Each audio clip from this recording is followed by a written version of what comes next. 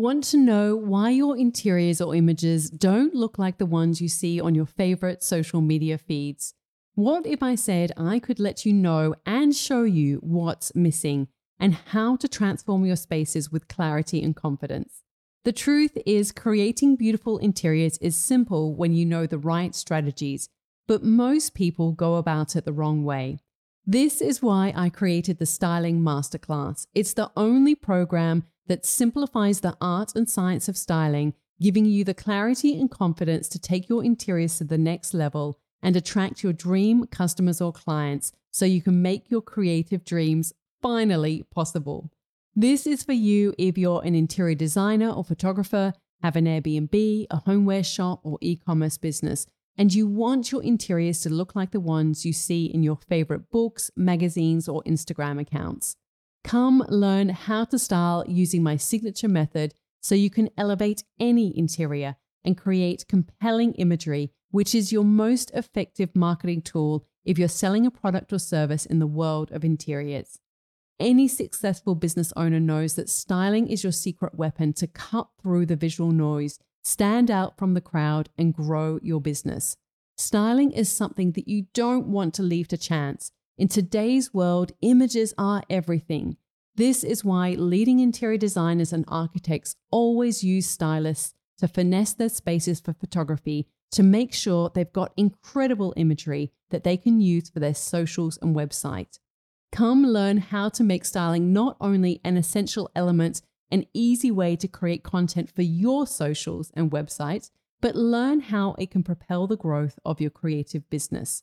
If you're serious about creating beautiful interiors and a business you love without struggling in obscurity, this is the program for you. I'm going to share my process and give insights that you're not going to get anywhere else because I've been working as a professional interior stylist for the past 15 years. The Styling Masterclass will give you that clarity and confidence you need to take action and connect with your dream customer or client so you can make your creative dreams possible. Go to nataliewalton.com/next level to learn more and enroll now. Enrollments are open for only a short time, so please, if you're interested and you're ready to take your interiors to the next level, go to nataliewalton.com/next level. It was a high intensity environment, but I loved it. I love the intensity. I love the passion. That was for a long, long time. My motto was, I want to live a life that I love. I want to love what I do. And it was just the biggest joy to work in that kind of environment. Welcome to Imprint, a podcast about creating a home and life you love. I'm Natalie Walton, an interior designer, stylist, and best-selling author focused on an holistic approach to homes. Each week, I'm sharing insights and interviews about the creative process to help you enhance both your interiors and well-being, as well as provide you with the tools and resources to make considered and sustainable choices with all that you create. Hello everyone, and welcome to Imprint. Today is going to be a little bit different, and not just because I've got a sore throat and sound a little bit husky. I've had something on my heart for a long time, and it's time to share. I have to admit, I'm actually a little bit nervous and excited, and I've been doing this for long enough to know that that's just part of the process. This is episode 145 of the Imprint podcast, and some of you might have been listening since the beginning, and if you have been, thank you. I'm so grateful that you're here. And some of you might be more recent listeners. If you listen to what we call the intro for the podcast, Imprint is all about sharing the biggest lessons I've learned to help you create a home and life you love. I'm basically sharing, we all have different lessons, and I'm sharing the ones that I've learned on my journey in the hopes that you don't have to go through some of the growing pains that I've had to go through. And please excuse if you hear a loud popping noise. It's because we've just had a massive storm, and I think things are falling onto the roof of the studio where I'm recording. But let's move on. And so For the past 145 lessons, most of these lessons have been about how to create a home that feels good for you. And I've interviewed many people who are on this journey too. Some of them are fellow interior stylists and interior designers, as well as shop owners. I kind of wear all of those hats. And others are experts in particular fields, such as feng shui, to people who specialize in paint, natural paints and natural wall finishes, and more. And I really love sharing these stories and what has worked for me in my home, and also, of course, to create a space where others can share their own lessons as well. But today I want to try something different. And over the coming weeks, I'm going to share a new series on the podcast. And I would love for your feedback on it if you find it helpful or valuable. And if you'd like to have more of these types of episodes. So what is this series about? I'm going to be leaning more into the idea of sharing ideas about how you can create a life you love, specifically how you can turn your passion for interiors into a way to earn a living. Now, this can look very different for you depending on where you are on your journey. You might be curious to earn a little money on the side while you've still got little ones at home, or maybe your children are now all at school and you feel that now is the time to focus on turning your passion into a thriving career or business so that you don't have to go back to a 9-to-5 office job. Or maybe you're an interior designer and you want to build up your business so that it can grow alongside you. You're here most likely because you're a creative at heart. But if you want to learn how to turn your hobby or your creative ideas into a thriving business, well, this is what this series is all about. It's how to make a living doing what you love. And to kickstart this series, I'm going to share my own journey over the past 25 years and share 25 of the biggest lessons I've learned on my creative journey, which have helped me be where I am today, running 2 separate businesses, a homewares business with e-commerce offering, as well as a brick and mortar presence, and an online business that encompasses books, education, and design. And collectively, those businesses generate more than 7 figures and support my family of 6, as well as employ 7 staff, or 8 if you include me. Now, I am not great at remembering dates, so I've had to create a timeline to go along with this episode, which I'm going to share with you in the show notes. So if you want to take a look at that while you listen to this episode, you might find it helpful to get a sense of this journey. And I've also created a resource to go along with this template, with this episode, sharing the biggest lessons as well. So you can get that if you go to nataliewalton.com/podcast/145. And of course, I'll put a link in the show notes too. All right, we're going to go way back to 1999. At that time, I was doing a master's in journalism at the University of Technology in Sydney. And prior to that, I did a Bachelor of Arts at the University of Sydney, and I majored in English literature and at the time what was called Women's Studies, and it then got changed to Gender Studies. I don't know what it's called today. But during that time of doing my master's in journalism, a big part of it was kind of like a coursework master's. And so a big part of it was creating a portfolio of work of what I wanted to do. And I had finished my Bachelor of Arts at Sydney Uni, and, I love books, I love reading. And so that was basically my degree in many ways. But I got towards the end of this degree and thought, what on earth am I going to do now?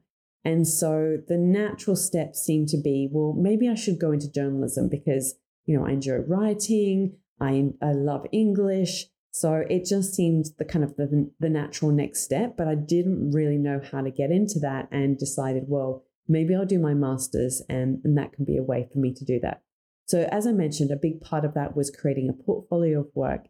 And so I wrote reviews of art exhibitions around Sydney. I would write film reviews for a street newspaper called City Hub. I'm not even sure if it's still around or not. And I even wrote an article about my now husband and his friends who at the time were living in this giant share house in Kirribilli in Sydney. And it actually got featured in the Sydney Morning Herald as part of a young writers column that they had at the time. And I actually got featured. They took a photo of me because I had to submit a photo, and they put it on the masthead. And at the time I was working, I'd actually ended up getting a job as a finance news writer. Another story. I'm not going to go to every single little detail because we will literally be here all day. And I really want you to just get some of these quick little wins and understand these lessons that I've learned. And anyway, we would get the newspaper delivered every day at this Newswire service where I worked. And my face was on the top fold of the newspaper. And I remember one of the old school journalists who worked there, who was teasing me a bit about it and, the way that people used to do in the workplace and, saying like to my boss, like, look, Ralph, she's on the top of the Herald, kind of along the vibes of like, she'll be wanting a pay rise right now. And so for me, getting published was huge. Like to see my name in print in it's still, one of the most respected newspapers in Australia. It's was a broadsheet at the time. And, it was very coveted to not only have your work published, but then to kind of get it featured on the masthead was massive. And, and so my big lesson that I learned with that was you just never know until you try. And so that's my encouragement for you, is that you just don't know what's possible until you try. So then about a year or so later, in 2000, I was, I'm going to be giving all my secrets away because at that age, I was about 24 and I was actually very quickly rose up the ranks of the small business that I was working for.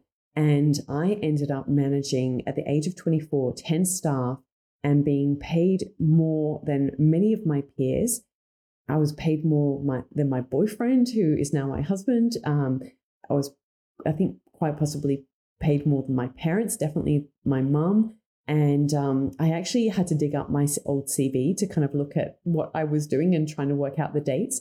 And I wrote on my CV that I managed 10 staff. I hired and trained them. I allocated stories and duties to each of the staff.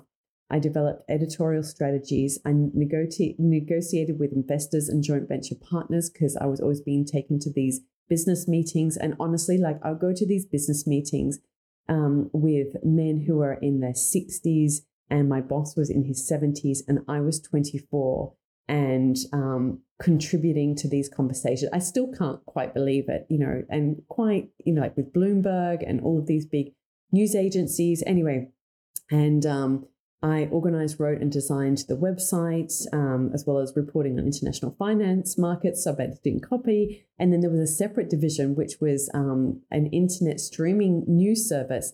And so I presented live to camera financial news reports, interviewed business leaders, produced filmed, scripted and edited company profiles, and developed editorial strategies. So it was amazing. Like the stuff that I was doing then, 24 was a huge year. It was actually the same year that I will go into this in a moment, but I bought my first apartment and I also got engaged and completed my master's. So that year was a big, big year for me.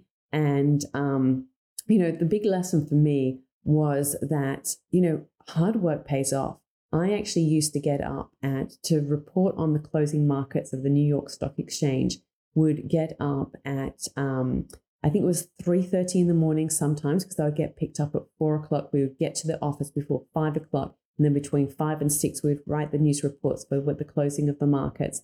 And in the evenings, so I would get up at 3:30. And in the evenings, I would work all day, like an 8-hour shift. And then I would go to university. I would do my coursework and go to my classes for the master's and then go to bed and like get 4 or 5 hours sleep and then start all over again. And often I was working Saturday mornings as well because the New York Stock Exchange was still open. And but I kind of loved it. Like, I know it sounds really strange to talk about creativity and talk about writing about the stock exchange, but it was just so exciting to be writing. And it was a really exciting time in the stock markets as well. This was like when so many of the tech stocks were coming into being. And it was just, a really, really interesting time. So, but I really learned, that hard work pays off. And I just did it because I loved it. The next step in my journey was actually, as I sort of flagged before, really learning the power of leveraging income and doing that through renovating homes. So as I mentioned, when I was 24, I bought my first apartment, which was an apartment in Bondi, an Art Deco apartment. And I actually looked this up, and I paid for it at the time $275,000. And I bought it in March 2001. And I sold it for a few years later for like basically about $200,000 more. We had renovated it. I mean, even at the time, it wasn't necessarily like the best price. The market was kind of coming off, but it was one of those things that like, wow, in just a couple of years, the amount of money that we were able to make off that apartment by renovating it and just the value of the property going up. And it's funny because I was looking at real estate photos and it's still got the exact same kitchen that I installed 20 years ago. I mean, it was a very basic white IKEA kitchen. That was all I could afford at the time. Dark charcoal tiles on the floor in the kitchen. And, that we had installed a second bedroom. We had closed off. They'd had like an open space for a dining room. We closed it off for a second bedroom. So we added value. And at the same time, my husband, he bought a 2-bedroom tiny terrace house in Newtown in Sydney, and he paid about the same amount. And we actually sold that a couple of years ago. It was actually during COVID. Somebody bought it sight unseen just via video, which is just incredible. And but we made quite a bit of money because we'd held it for about 20 years at that point. And this lesson comes back over and over that, like real estate, if you buy well, you can really make good money on real estate. And it's one of the best ways to leverage your income and one of the easiest ways to make money in many ways. It really is like one of those closest things to passive income you can get. So, the big lesson there was about the power of leveraging your income. The next big step for me was when I went overseas and I worked. My husband and I went to live in London, and I really struggled to find a job as a journalist. I actually ended up getting offered a job. This was in 2002. I got offered a job after applying for something like 100 different jobs at the time. It was so hard to get a paid job, because people were just volunteering to work at various newspapers and for free, because they had wealthy parents who could just, bankroll them to do that kind of thing. But I actually needed to earn an income because we had rent to pay, plus I did have to make up a little bit of a shortfall in the mortgage that I still had in Sydney on my apartment. And I got offered a job at a Dangerous Shipping Goods Weekly. I think that's what it was called. And I'd also applied for a job with a product design company in London. And I was in that moment of like, should I go for this job that just sounds like the most boring job in the world on this particular newspaper? It's as, a journalist. Or do I just do something different and actually it's not my career, even though I had been, managing all that staff, I had been on a really good income. And, like I said, all those things that were happening. And I really had to take a major, major step back, not only in salary, but position and all of those things. And in the end, I decided that I was going to work for the design company because I just wanted to be around interesting and inspiring people doing what they loved. And in many ways, it actually ended up being such a good decision because my husband and I, we traveled around Europe. We spent so many hours, like every single week, we would go to different galleries in London. We went to pretty much all of them. And there are a lot of galleries in London, like the old historic ones, the tiny ones, like the John Soames Museum and all these different ones.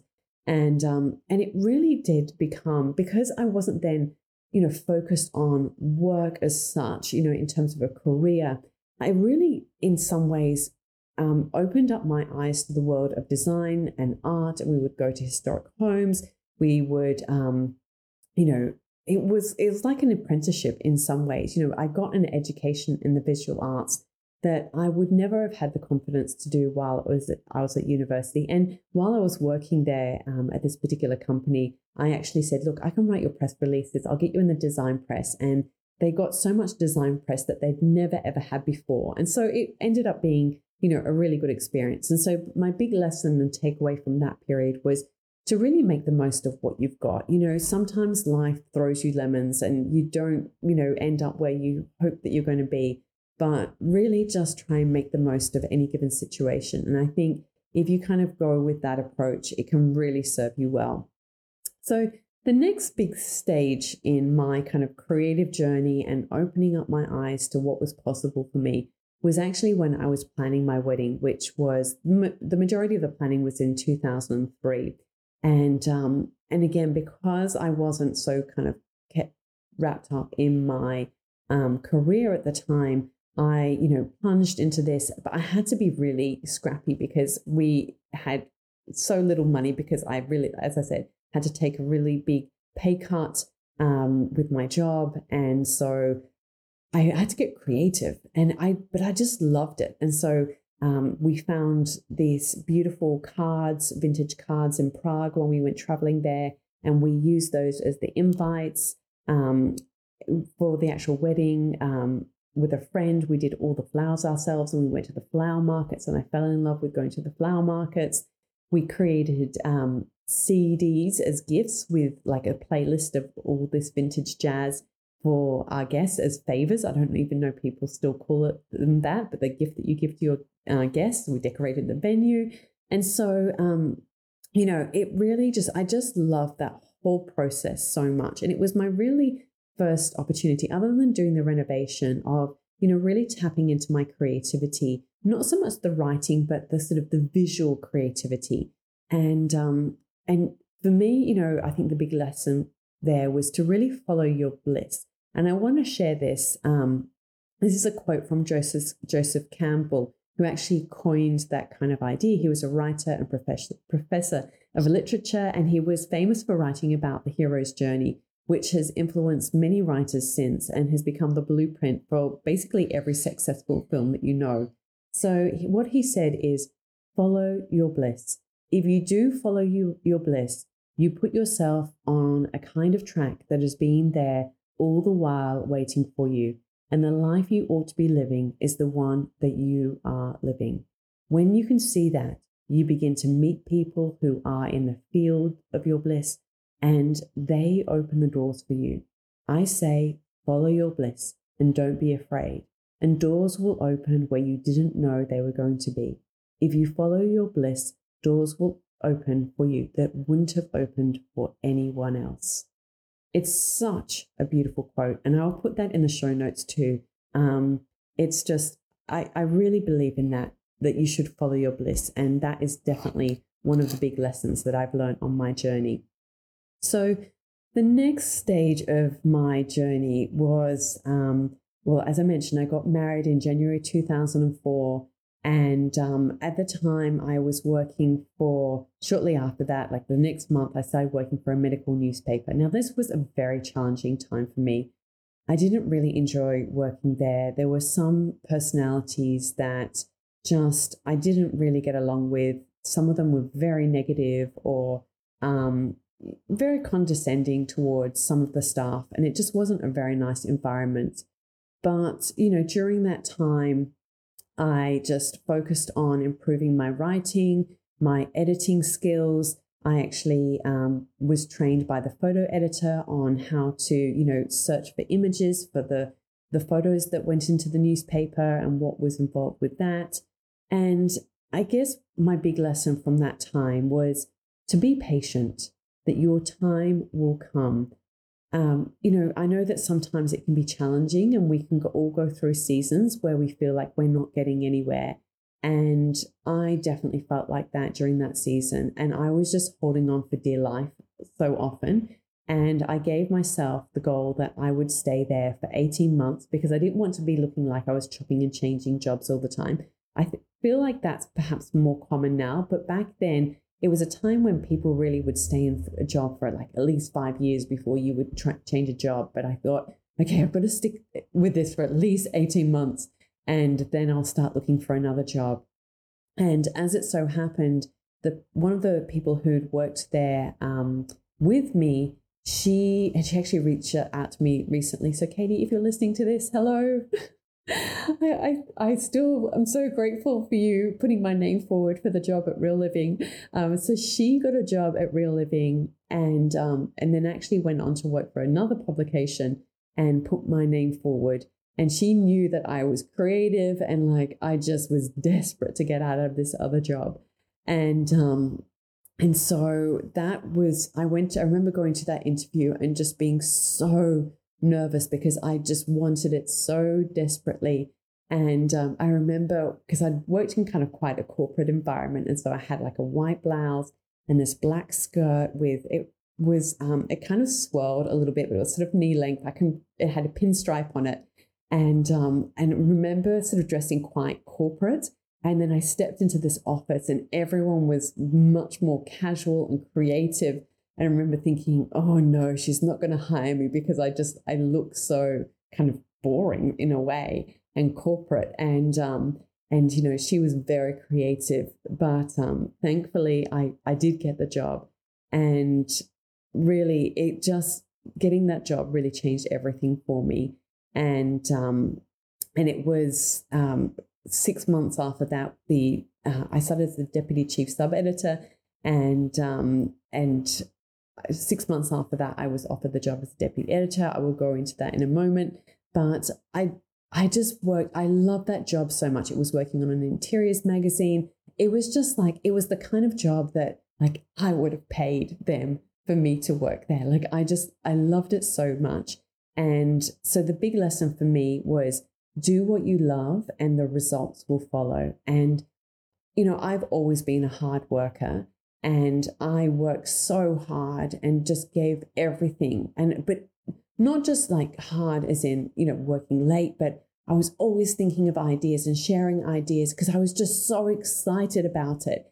And as I mentioned, I actually ended up getting promoted over my own boss for that job of the deputy editor, because I think the editor could see that I was really passionate about the magazine and really passionate about doing that work. So, that was definitely a big lesson for me. And as I mentioned, I was then promoted to the role of deputy editor. And during this time, it's really kind of interesting because working on a magazine, particularly during this period, this was about 2006, it was, this was like the heyday of magazines, and it was a really frenetic pace. It was a high intensity environment, but I loved it. I loved the intensity. I loved the passion. Like that was always like for a long, long time. My kind of sort of my motto was, I want to live a life that I love. I want to love what I do. And it was just the biggest joy to work in that kind of environment. Like I just loved everything about it.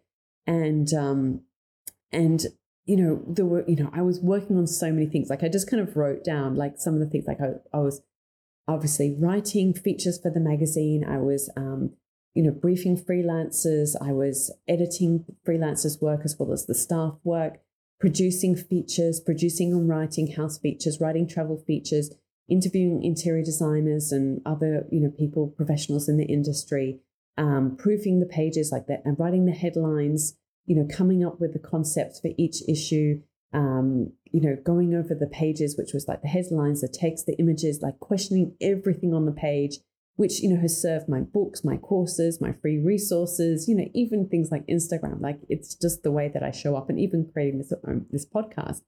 And I guess one of the big lessons that I learned from that time working on that magazine is that creativity is being resourceful.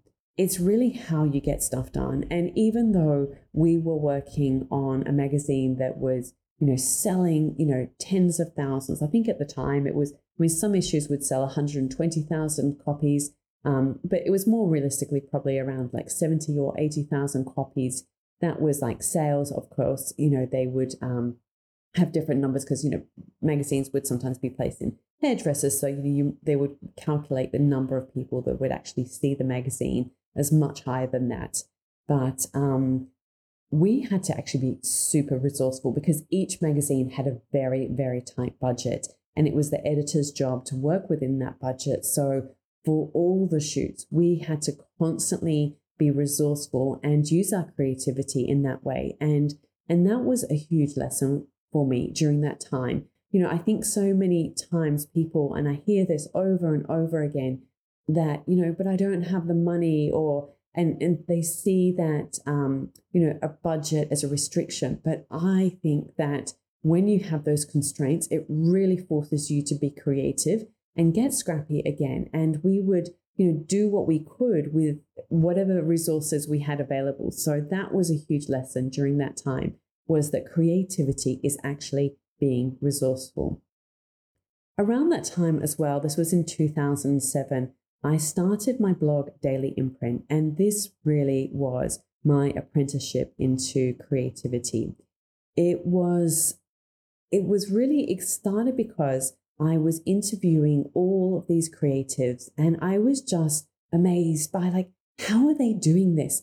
How are they actually managing to make a living? How are they managing to have a career? How are they managing to make money and support themselves, doing what they love? And I mean, I've still got friends to this day, very good friends of mine, who I met through interviewing them for the magazine. One of them is a photographer. Another one of them had her own little product business.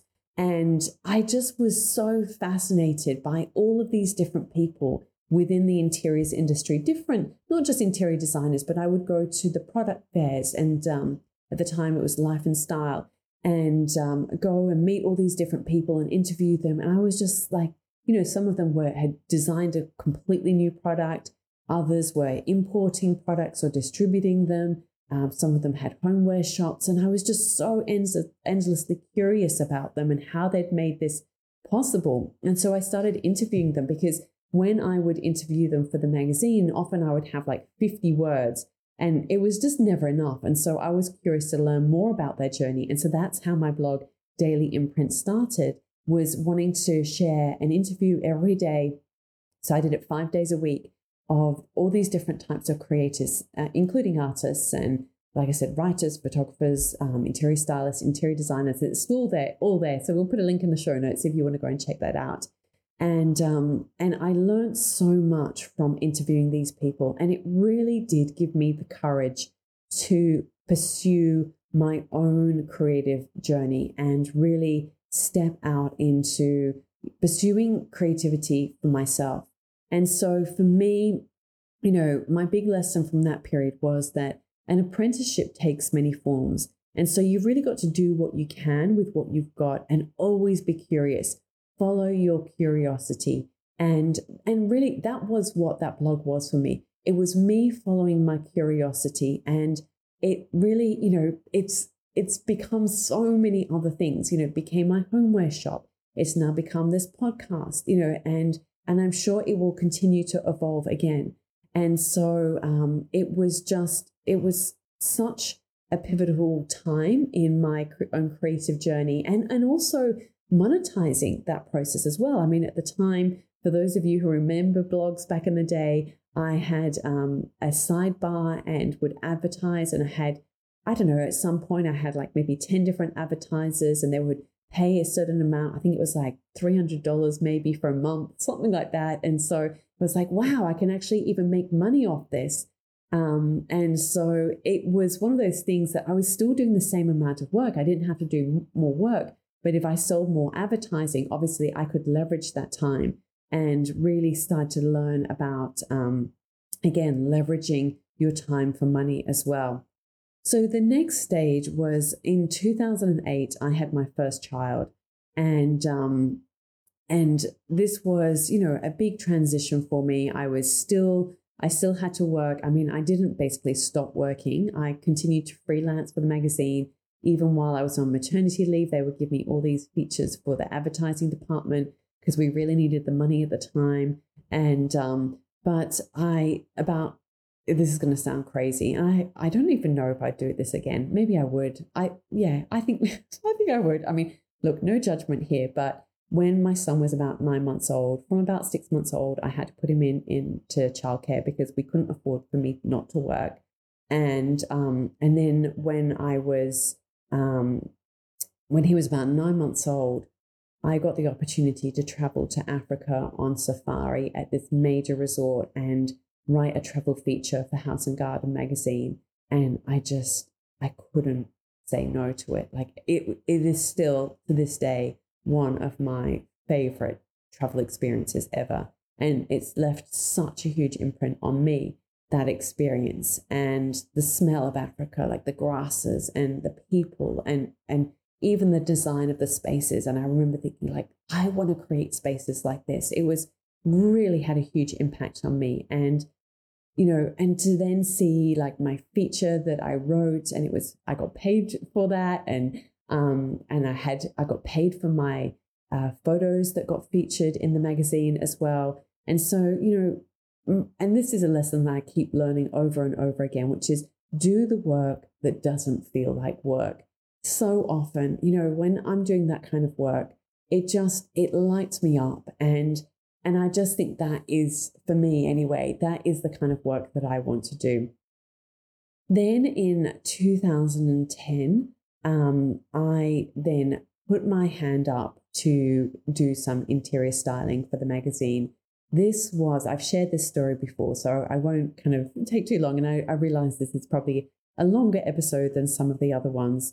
But I just had this whisper within, and it was getting louder and louder. And I was still predominantly a writer on the magazine, producing, editing, all of those things. But I would see these interior stylists go to people's homes, style them, go to the studios, create these sets and style them. And I just thought, I really want to do this. Like, I just was so curious and I just wanted to try. And that whisper was getting louder and louder to the point where I thought, I've just got to try. And I went to the editor and asked her, and even more scary than her saying no was that she said yes. And then I kind of had to do it. And it was a real baptism of fire, but I actually loved it. And it then became this thing that then I was working every fortnight. I was producing a new feature and like doing a huge, massive shoot on top of my job as a deputy editor. And I wasn't getting paid any more money to do this. And this is kind of a bit of a theme that has come up throughout my career, is that I did it when I was doing my master's. I would just do the work and do it so I could build up my portfolio. I did it in, this time as well, where I was basically working for the magazine, doing two jobs and getting paid for one. But it allowed me to create that portfolio. It allowed me to learn. And it was such an important part of my journey. Now, so my big lesson from that was to really listen to the whisper within. And that is my big encouragement for you. And the next year, I had my daughter, and this was my first daughter. That was in 2011. And it really then did start to get too much to have two young children. They were 3 years apart, to be doing two jobs basically at the magazine, plus doing like freelance writing on the side as well. And basically at the end of every shoot, I was, getting cold sores on my mouth. I was so run down and something had to give. And again, it was like this whisper was building within me that I sort of realized that, it was just, I had to make a change. And my boss was actually very encouraging of it. And she said, if you want to go freelance, like we'll hire you, like you can be a freelancer for us. And so it was a very safe way to step out of that salaried job. But it was a huge, significant step. I mean, no one in my family had ever done anything like that. They'd all had, traditional 9-to-5 type jobs. And it was a big, big move for me. But, it was a huge, huge moment. And, I had to think, like, should I get an agent? All of those questions. But because I had worked for free, basically, for so long and really created my best work, what I have found time and time again is that clients will come for you. So my, big lesson there and my encouragement to you is always create your best work. You just never know where it's going to lead you. And because I did that while I was working on the magazine, basically as soon as I went freelance, I never had to go out and look for work. I was just constantly being offered jobs by both Real Living magazine and then other publications too, including House and Garden, Inside Out, Country Star magazine. I was working for a whole range of them. And, so it's so important that you always do your best work. Then shortly after that period, and it's kind of all wrapped up in this period, I went freelance about 6 months, I would say, after photographer Chris Warnes. And maybe actually we went at the same time. It was 3 months or 6 weeks. I don't know. Anyway, it was about the same time. Let's just say that. And we knew that magazines, and I mean, kind of the editor would joke with us and she'd say, like, we need house features because it was always at that time so hard to find house features. And so we decided to team up. Look, others had been doing this. We weren't inventing something new, but we had an advantage because we had actually worked on staff. So we knew exactly, and he had worked as the art director of both Real Living and Belle magazine. And he knew, what magazines wanted in terms of, he could do the photography, but also the kind of shots they needed for the layouts.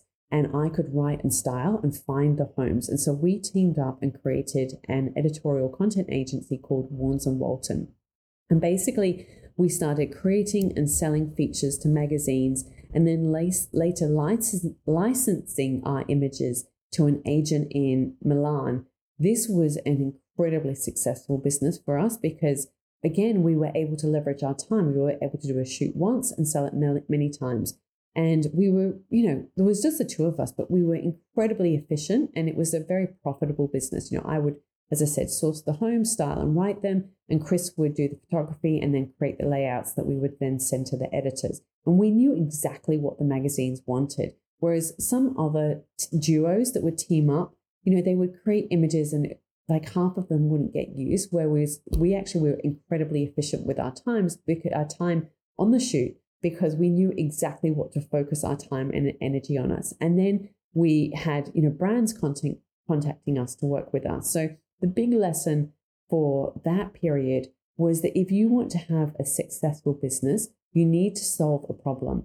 And that's what we were doing. We were solving the problem for that magazine editors because they just didn't have the time or the resources to find homes to feature in their magazines. And we were finding them for them. And so it was a really, really great little business that we had together. Then in 2014, I then started to get advertising clients want to work with me. And this was when I worked with Freedom. I'd actually created an advertorial for them when I was working for the magazine, and they really loved it and wanted me to do a catalog shoot for them. And then later on, I did a Christmas shoot for them. And we did this big, massive shoot. It was like a TV commercial. And it was just a experience in a completely different type of styling. And I'm really glad that I did it. I learned so much on that, but I also realized that it was not for me. I did a few others for some other clients as well.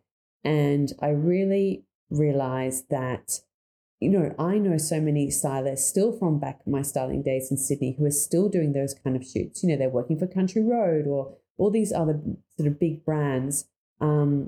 It doesn't fulfill me, that type of work. And so my big lesson from that was you have to know what fills your cup. So really focus on what fills your cup. And for me, doing those types of shoots, it was just too far away from the creative process. It just became about being on set, waiting around, having 10 different people give their opinion. And it just took the joy out of it for me. And so that was a big lesson for me. And I actually stepped away from that type of work because it was not, even though it paid really well, and there are lots of stylists out there that do that and they get an assistant to help them. And basically the assistant does all the work and they're almost more like a creative director. It was like, I just don't want to do that work. It just doesn't fulfill me.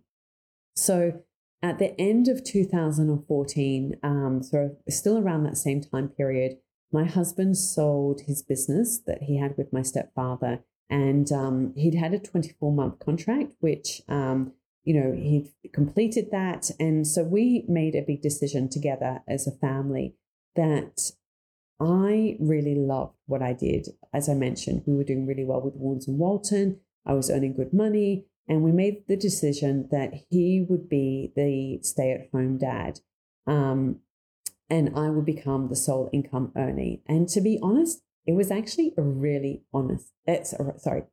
easy decision. And we made it reasonably fast. It just made sense. We didn't deliberate over it for a long time because he would have to then go out and get a job. He didn't really necessarily love what he was doing. I did really, really love what I was doing. And, and we were, we had enough money and it was working really well. So my big lesson from that period is to listen to your gut. When something is the right decision. And I think often when we're unsure of a decision, it can be because it's the wrong decision. When something feels really right, often instantly. And similarly, you can kind of often pivot out of you can do something and think, nope, this is not right. Like what happened when I went into the advertising styling. It was like, no, this is not right. And so I could make a decision quickly that, no, I don't want to do this type of work anymore, even though it pays much, much better. I just was not interested. So then a couple of years after that, I launched Imprint House.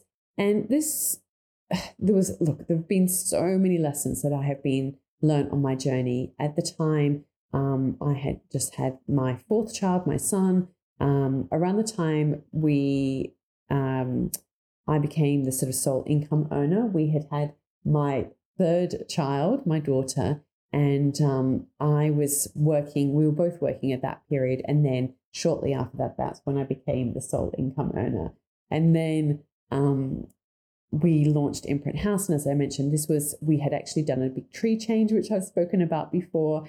And it was then sort of starting to think about, okay, I'd had my blog Daily Imprint for a long time. I had an audience that really loved and had such a passionate and enthusiastic newsletter list of people who had been on the Daily Imprint newsletter list, to get the blog posts every day. And so it's like, what am I going to, because I didn't want to just keep going down. I didn't want to be a blogger. That was not my passion. And I didn't want to go down that path of monetizing the blog even more. And so it was this kind of crossroads of, what are we going to do? We're moving to the country. Magazines were starting to change. We'd had a really good run with Warnes and Walton, but it was harder for me to travel into the city to do the shoots. Plus, Instagram was now starting to, mean that magazines were finding it easier to find homes to feature in their publications. And so it was time to make a change, and we decided to launch Imprint House. It actually, originally, I was going to start with quite a different idea. And it was going to be selling the wares of the people who I featured on Daily Imprint. But we decided to test with, the shipping and the logistics, because I wanted to do art and all of these things. And so we decided to launch a small capsule collection of 20 everyday essentials. And, I was about 38 weeks pregnant when we did the shoot with Chris. He came up to where we were living on the Central Coast, and we did this big shoot of all these products, 3 different versions of all these, so 60 shots in a day, which is a massive shoot. Well, it was actually more than 60 shots. I think it was probably close to over 100 shots, which when you're walking up and down stairs, when you're about 38 weeks pregnant, it was it was one of the crazy things I did. But one of the big lessons that I learned, which while we tested the concept, we wanted to test the shipping and the online shop and all of those things, and that was really good. I feel that we weren't really responding to necessarily a need in the audience. So as I mentioned before, when we had Warns and Walton, we were really solving a problem. And I assumed, because I would go to all these photo shoots and, people would have these really tired old tea towels and other things, or they didn't have a nice vase. And so I basically had in this capsule collection all the styling things that I would take along to people's homes that were often missing. But I do feel that a piece of that ingredient was that, is that what people really wanted? And so it did take a while to kind of get the sort of momentum that before we started to get products that really started to, get traction. And so what I learned from that, that experience was that I didn't really test the market in the right kind of way. And there's this idea of a minimum viable product. This is something that they talk a lot about in Silicon Valley. How can you create a minimum viable product for your idea, to test it and to see what works? And to be honest, that is actually kind of what we did. But what I didn't really do was kind of get that feedback and go, oh, okay, that's interesting, that feedback from the marketplace, and then adapt. I did a little bit, but I don't think, I've learned so much about that whole process. So my encouragement for you would be to make sure that if you do want to launch something, launch a minimum viable product and then always be testing. So in the following year, 2017, I took my youngest daughter to Melbourne. She was about 5 months old. Well, actually, this is where the dates get funny, because I know that I worked on my book, This Is Home, in 2017. And yet my daughter, I remember taking her on a plane to meet the publisher in Melbourne. And I remember she was about 5 months old. And yet it just doesn't match up my date. So I don't know where I'm going wrong here. But anyway, the point of the story is that I'd always, like, my biggest dream, I'd always be to publish a book. And for many, many years, I tried to write a novel and it just didn't work for various reasons. And maybe it still will happen one day. But as you can imagine, as I mentioned, I came from an English literature background. And so I really, really wanted to publish a book. And I had actually tried about 10 years prior, but I had went to 2 other publishers and basically they both knocked me back. And I now realize that I was really too focused on what others were creating and not focused on creating with my own voice. So this has been a big lesson for me, is you really need to find your own voice, your visual voice, your writing voice. When it relates to styling and design, it's like your personal style. That is like your imprint, your voice. That's why I use the word imprint all the time. It's such a key ingredient to anything to do with creativity and even business and all of those different areas. So then the next year, as part of the book launch, I had a pop-up shop in Sydney. We were still living on the Central Coast. And I remember reading a book by Paul Arden called It's Not How Good You Are, It's How Good You Want to Be. And I will put a link to that in the show notes. And it really started to change my thinking about what I wanted to create, because up until this point, I'd been very much a stylist for hire.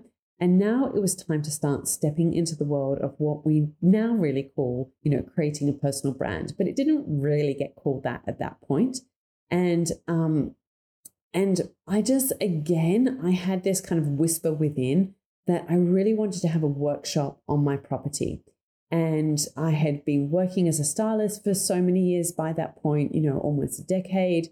And I had learned so many lessons, and I was just ready to, because he sort of had this quote in that book about, give away everything and more will come back to you. And I really questioned that, but I just kind of had this thing of like, yeah, I just should share what I've learned. I'll share what I've learned in a workshop. And so again, like, I kind of had to listen to that whisper within. This is, like I said, it just keeps coming back to me. And so I put a call out and said, does anyone want to come to this workshop? And more scary. Well, I was petrified actually that no one would show up, or maybe worse, 2 people. But actually it sold out within about 24 hours. And it really then changed the course of my creative business journey in so many ways, because up until that point, as I said, I'd very much been a stylist for hire. And with creating my first book and putting myself out there, I really started to realize, because at that point, I had never really shown my face on Instagram. I kind of, if I'm going to be really honest, I kind of look down on people who were sort of taking selfies and sharing photos of themselves. And because it wasn't very common at that point, but there were definitely some people who were doing it. And I just felt like that is definitely not for me. And it's funny, I mean, to this point, I still don't really share selfies as such, but I kind of realized I'd put my heart and soul into creating my book. And I knew that to give it its best possible chance in the world, I had to actually start putting myself out there. I had to position myself as someone who was an expert.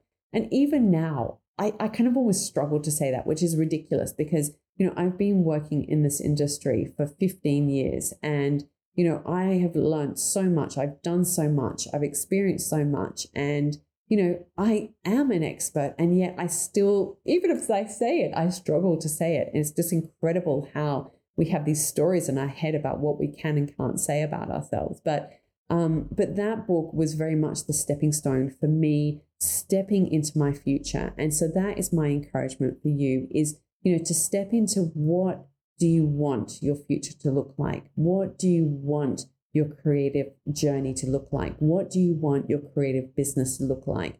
And really envisage that and step into that. And you've got to I remember saying to myself at the time, I've just got to get over myself.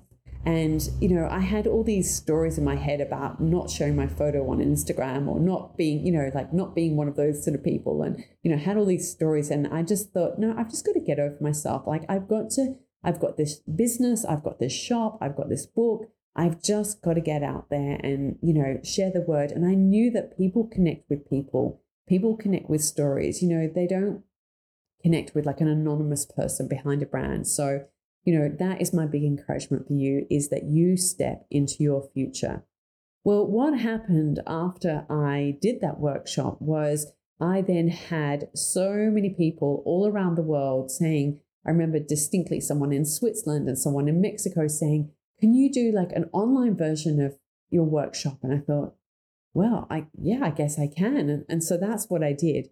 And because I'd had that experience of working in magazines, I created it almost like a magazine. I created PDFs and I basically went, I'm just going to share everything that I've learned about working as an interior stylist. And so, the big lesson, and it was really successful, and it's still to this day, is my signature course. It is my most successful program. I've had thousands of students from more than 40 countries around the world take the course. I've been teaching it for 5 years.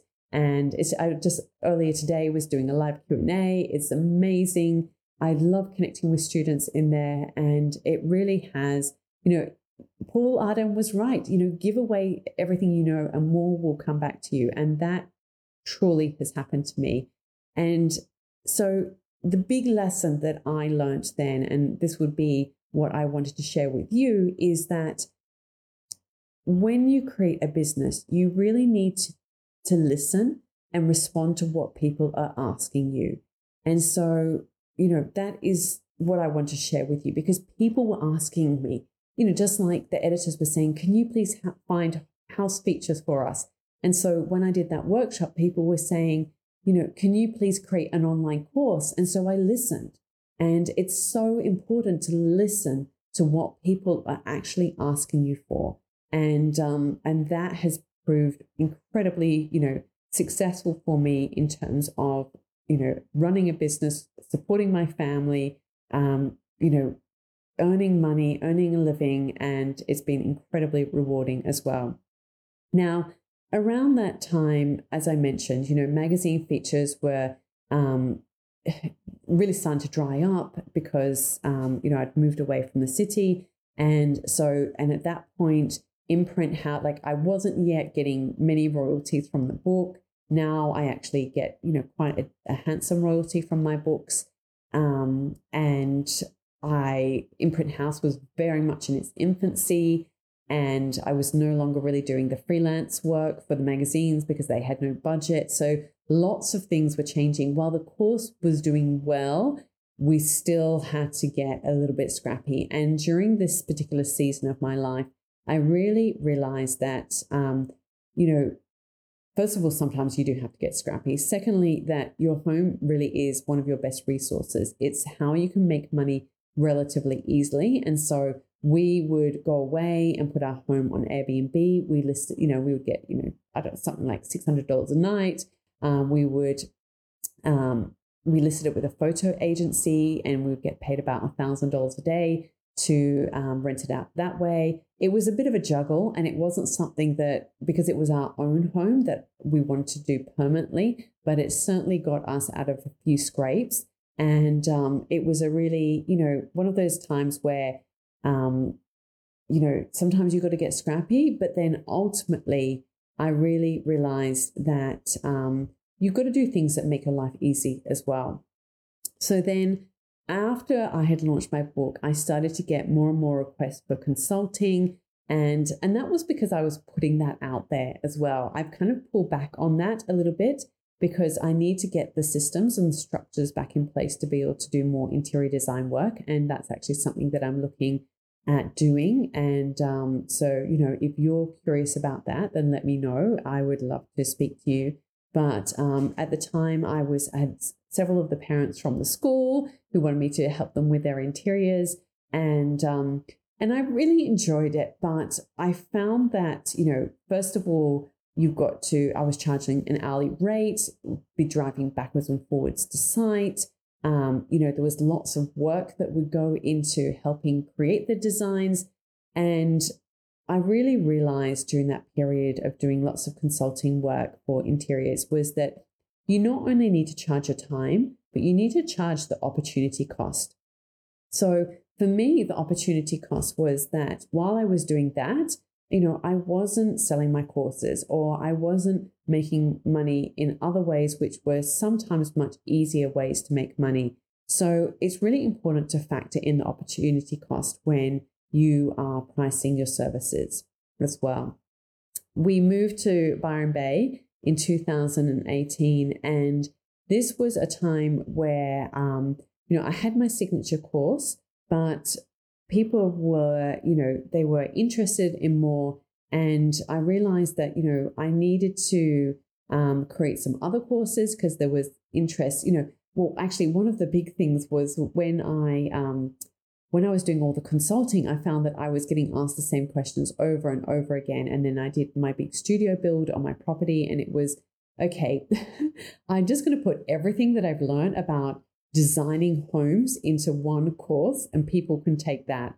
And so, that was, and I approached it quite differently to how I originally created my first course. And a big part of that was because I invested in my own education. And I started to realize the importance of growing my email list. And, I was listening to business and marketing podcasts and doing courses in business and marketing. And I really learned that when you invest in your own education with time or money, it really is one of your best investments. And, my big encouragement for you is to invest in yourself. Of course, you can do this with time. So you can do this by reading books, listening to podcasts.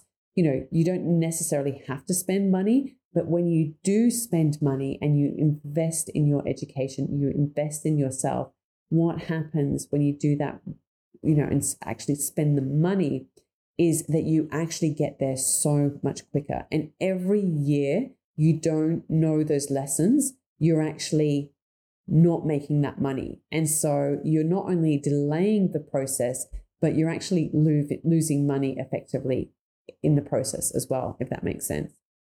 So we're getting towards the end.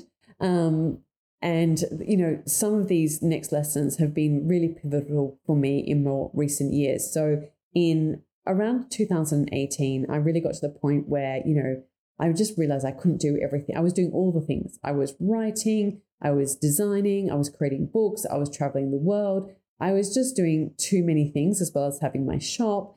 And so I actually started a process of annual planning. And I would actually get these big sheets of paper that like printable that I would buy, and I would put them on a corkboard in my office, and I would plan out the entire year. And this was so helpful for me because it really then helped me learn how to focus on what was most important. And so I would put all the school holidays in first.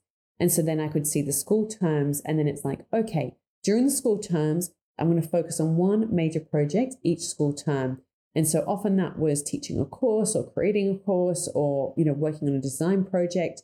And just doing that meant that then I would prioritize my time. And then I dug even deeper in terms of like, okay, so these are, this is how I'm going to spend this term. And then I would break it down into the weeks and then the days and how am I going to prioritize each day. And so I really learned how to say no because I had, with 4 children by this point, I had limited time. And it was really important to make sure I was spending that time on the things that were actually going to bring in money for my family. Like I said, I'm supporting my family. So it was really important to learn how to say no. And that has been a huge lesson for me.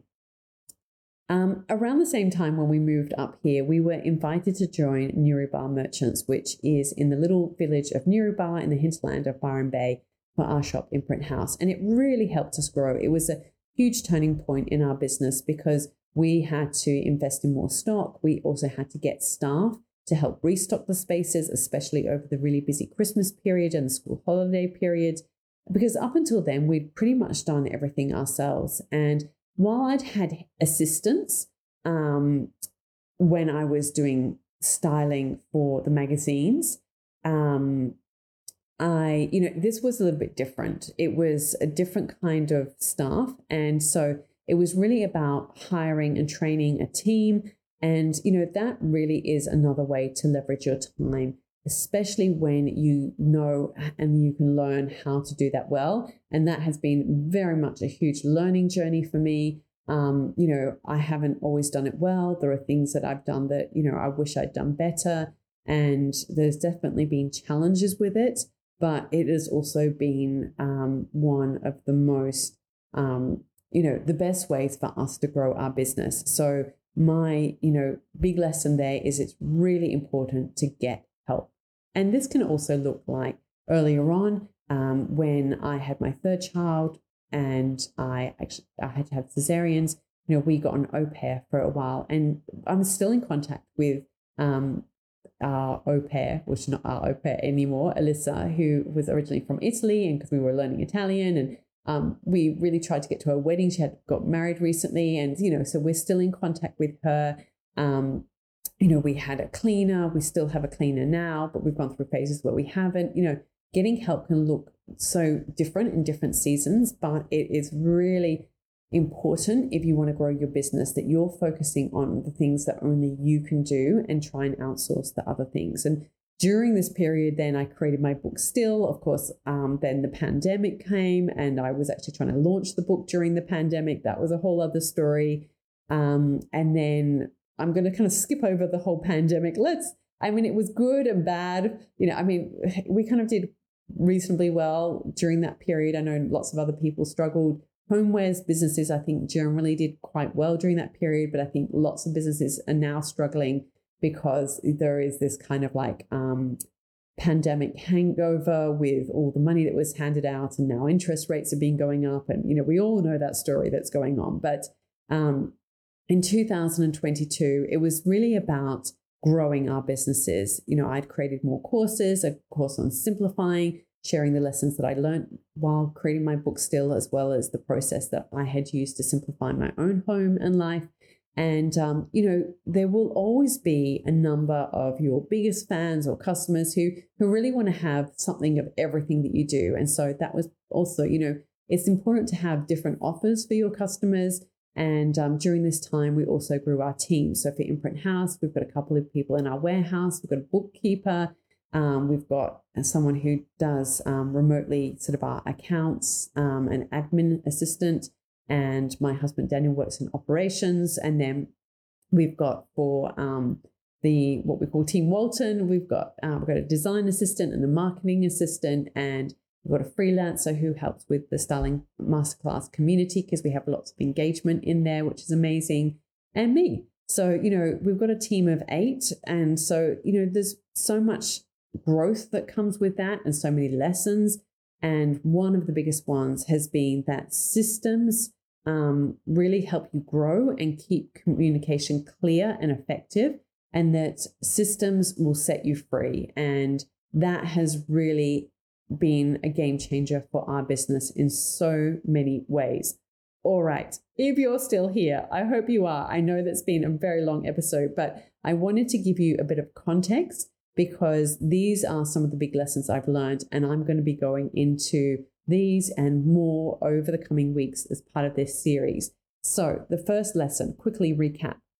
You never know until you try. That was for me getting published as a writer. Lesson 2, hard work pays off. That was when I first started working as a journalist and very quickly got promoted and had 10 staff under me at the age of 24. I could buy my first apartment. Lesson 3, leverage your income. And there was this relation to buying and renovating homes and just how powerful your home is to help you generate money. Lesson 4 was make the most of what you got. That was the lesson I learned when I lived in London and just had to make the best of, as Elizabeth Gilbert says, a shit sandwich. Lesson 5 is to follow your bliss. And that is something that I try and remind myself of regularly. Lesson 6 is to be patient. Your time will come. That was a big lesson that I learned when I was working on the medical newspaper, and I was really struggling with that. So if you're in one of those seasons, be patient, your time will come. Lesson 7 was to do what you love and the results will follow. That was my experience when I started working at Real Living magazine. Number 8 is creativity, is being resourceful. It's really how you get stuff done. Again, I learned that while I was working on the magazine. Lesson 9 is to follow your curiosity. And that's what I did when I created my blog, Daily Imprint. And it has opened so many doors for me. Number 10 is to do the work that doesn't feel like work. And that was, I was referencing when I went to Africa and taking photos and even working on the magazine and doing what I do today. Honestly, it doesn't feel like work at all. Lesson 11 is to listen to that whisper within. That was one that I learned specifically when I decided I wanted to style. But again, I've learned that one over and over again. So if you've got a whisper within, really listen to it.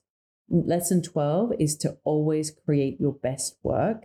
And, for me, sometimes that looks like working for free. And just even if you are working for free, still create your best works and the clients will come to you. I didn't need to get an agent because I already had work ready to go when I went freelance. Lesson 13 is if you want a successful business, you need to solve a problem. I learned that when I created the business Warnes and Walton with photographer Chris Warnes. Lesson 14 is to focus on what fills your cup and notice what doesn't. And for me, that was working on big commercial advertising shoots and catalogs. It just wasn't right for me. Lesson 15 was to listen to your gut. You know when something is right. And for me, becoming the sole breadwinner or the sort of sole income earner for my family, because I really loved what I did. That was just like, a hell yes. As I think it's, oh gosh, what's his name? From the Essentialism book. Greg, someone, McCown, he says that, if it's a hell yes or a hell no, but you should only do hell yes, obviously. Lesson 16, I think we're up to, always be testing. So really try and create a minimum viable product when you're thinking about launching something so that you can kind of test it and see if it works and you can iron it out before you invest more time and money into growing it. Lesson 17 was to find your voice. And when I did, that's when I got a book deal. And as I mentioned, I've earned, a good amount of money from the royalties of those books. Lesson 18 is to step into your future. You never know until you try. And like I said, I was sharing the story of how I really had to get over myself and step into the life that I wanted to have and the career that I wanted to have and the type of work that I wanted to do. And you've got to make a conscious choice and step into that. Lesson 19 is to listen to what others are asking you. So this was something that I learned when I created Warnes and Walton with Chris Warnes. We were listening to what the magazine editors needed, which was house featured. And then when I did the workshop and people were saying, can you do an online course? So it was really about listening to what others are asking you. Listen. So I'm listening to you as well, by the way. So tell me what you're really struggling with when it comes to your own creative journey, when it comes to your own creative business. I really, really want to know. So please, you can send me a DM on Instagram or at Natalie Walton, or you can email me, hello@nataliewalton.com. I would really, really love to hear. I'm all ears right now because I've just got this whisper within and I feel like I need to do something with it. But I obviously, I just want to explore this. And this is what this whole series is about. Lesson 20 is to make it easy. You can always make money from your home, but, make it easy for yourself. Lesson 21, factor in the opportunity cost. This is really important when you're charging your time. Factor in the opportunity cost of like, well, if you're doing this, then what are you not doing? And you've always got to factor in like the time that it takes to travel to see somebody. Obviously, Zoom makes it easier now and those kind of platforms, but you've got to factor in the whole amount of time that it takes you when you're charging for your time. Lesson 22 is to invest in yourself. This can be in your own education. It's so important. And you can invest in yourself in terms of time or money. But when you invest financially in your education, you will get results quicker, which will make you money faster, which will, it's just like this positive cycle of reinforcement. Lesson 23, learn how to say no. It's really important to focus on your most important tasks, plan those out, and then really get clear on what you should be doing and saying no to what you shouldn't be doing. And which kind of leads into lesson 24, which is to get help. And this can look like getting people to help you with your home, maybe some chores, maybe it's, those, we don't do this, but those meal delivery services where, you get all the ingredients and maybe that will save you time. It can be so many different ways that you can do this, but hiring and training a team is another way that you can leverage your time and money. And that is something that we have been going through and it's made a huge difference. And number 25 is that systems set you free. And this is kind of, I think people, particularly creatives, can sometimes rail against the idea of systems, but they are actually incredibly powerful and they can free up so much time. And they are basically how I get so much done. So I would love to know what you think. This episode is going to be a little bit different to some of the future episodes in relation to this series, because I'm going to actually be going deeper into some of these ideas as well as other ideas on how you can actually turn your passion and turn it into a profit, how you can earn a living from doing what you love, and how you can make your creativity come to life and, be a fulfilling and rewarding career for you. So as I mentioned, I would really love to hear what you think. You can, of course, as always, send me a DM on Instagram or leave a comment in the review.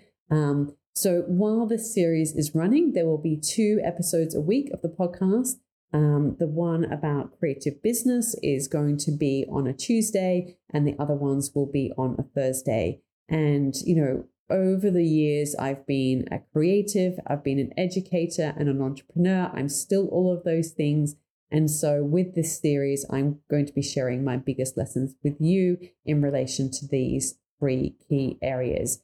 And as I said, I hope you find it helpful, and thank you so much for joining me today. And until next time, I hope you have a beautiful week.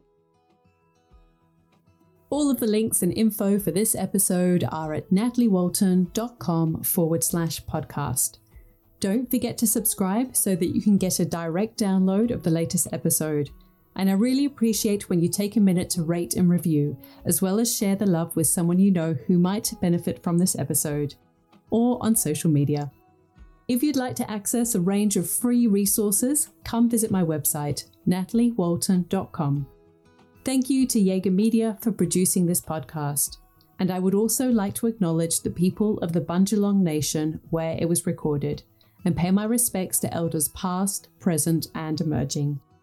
I look forward to connecting again soon. I'm Natalie Walton, and you've been listening to Imprint.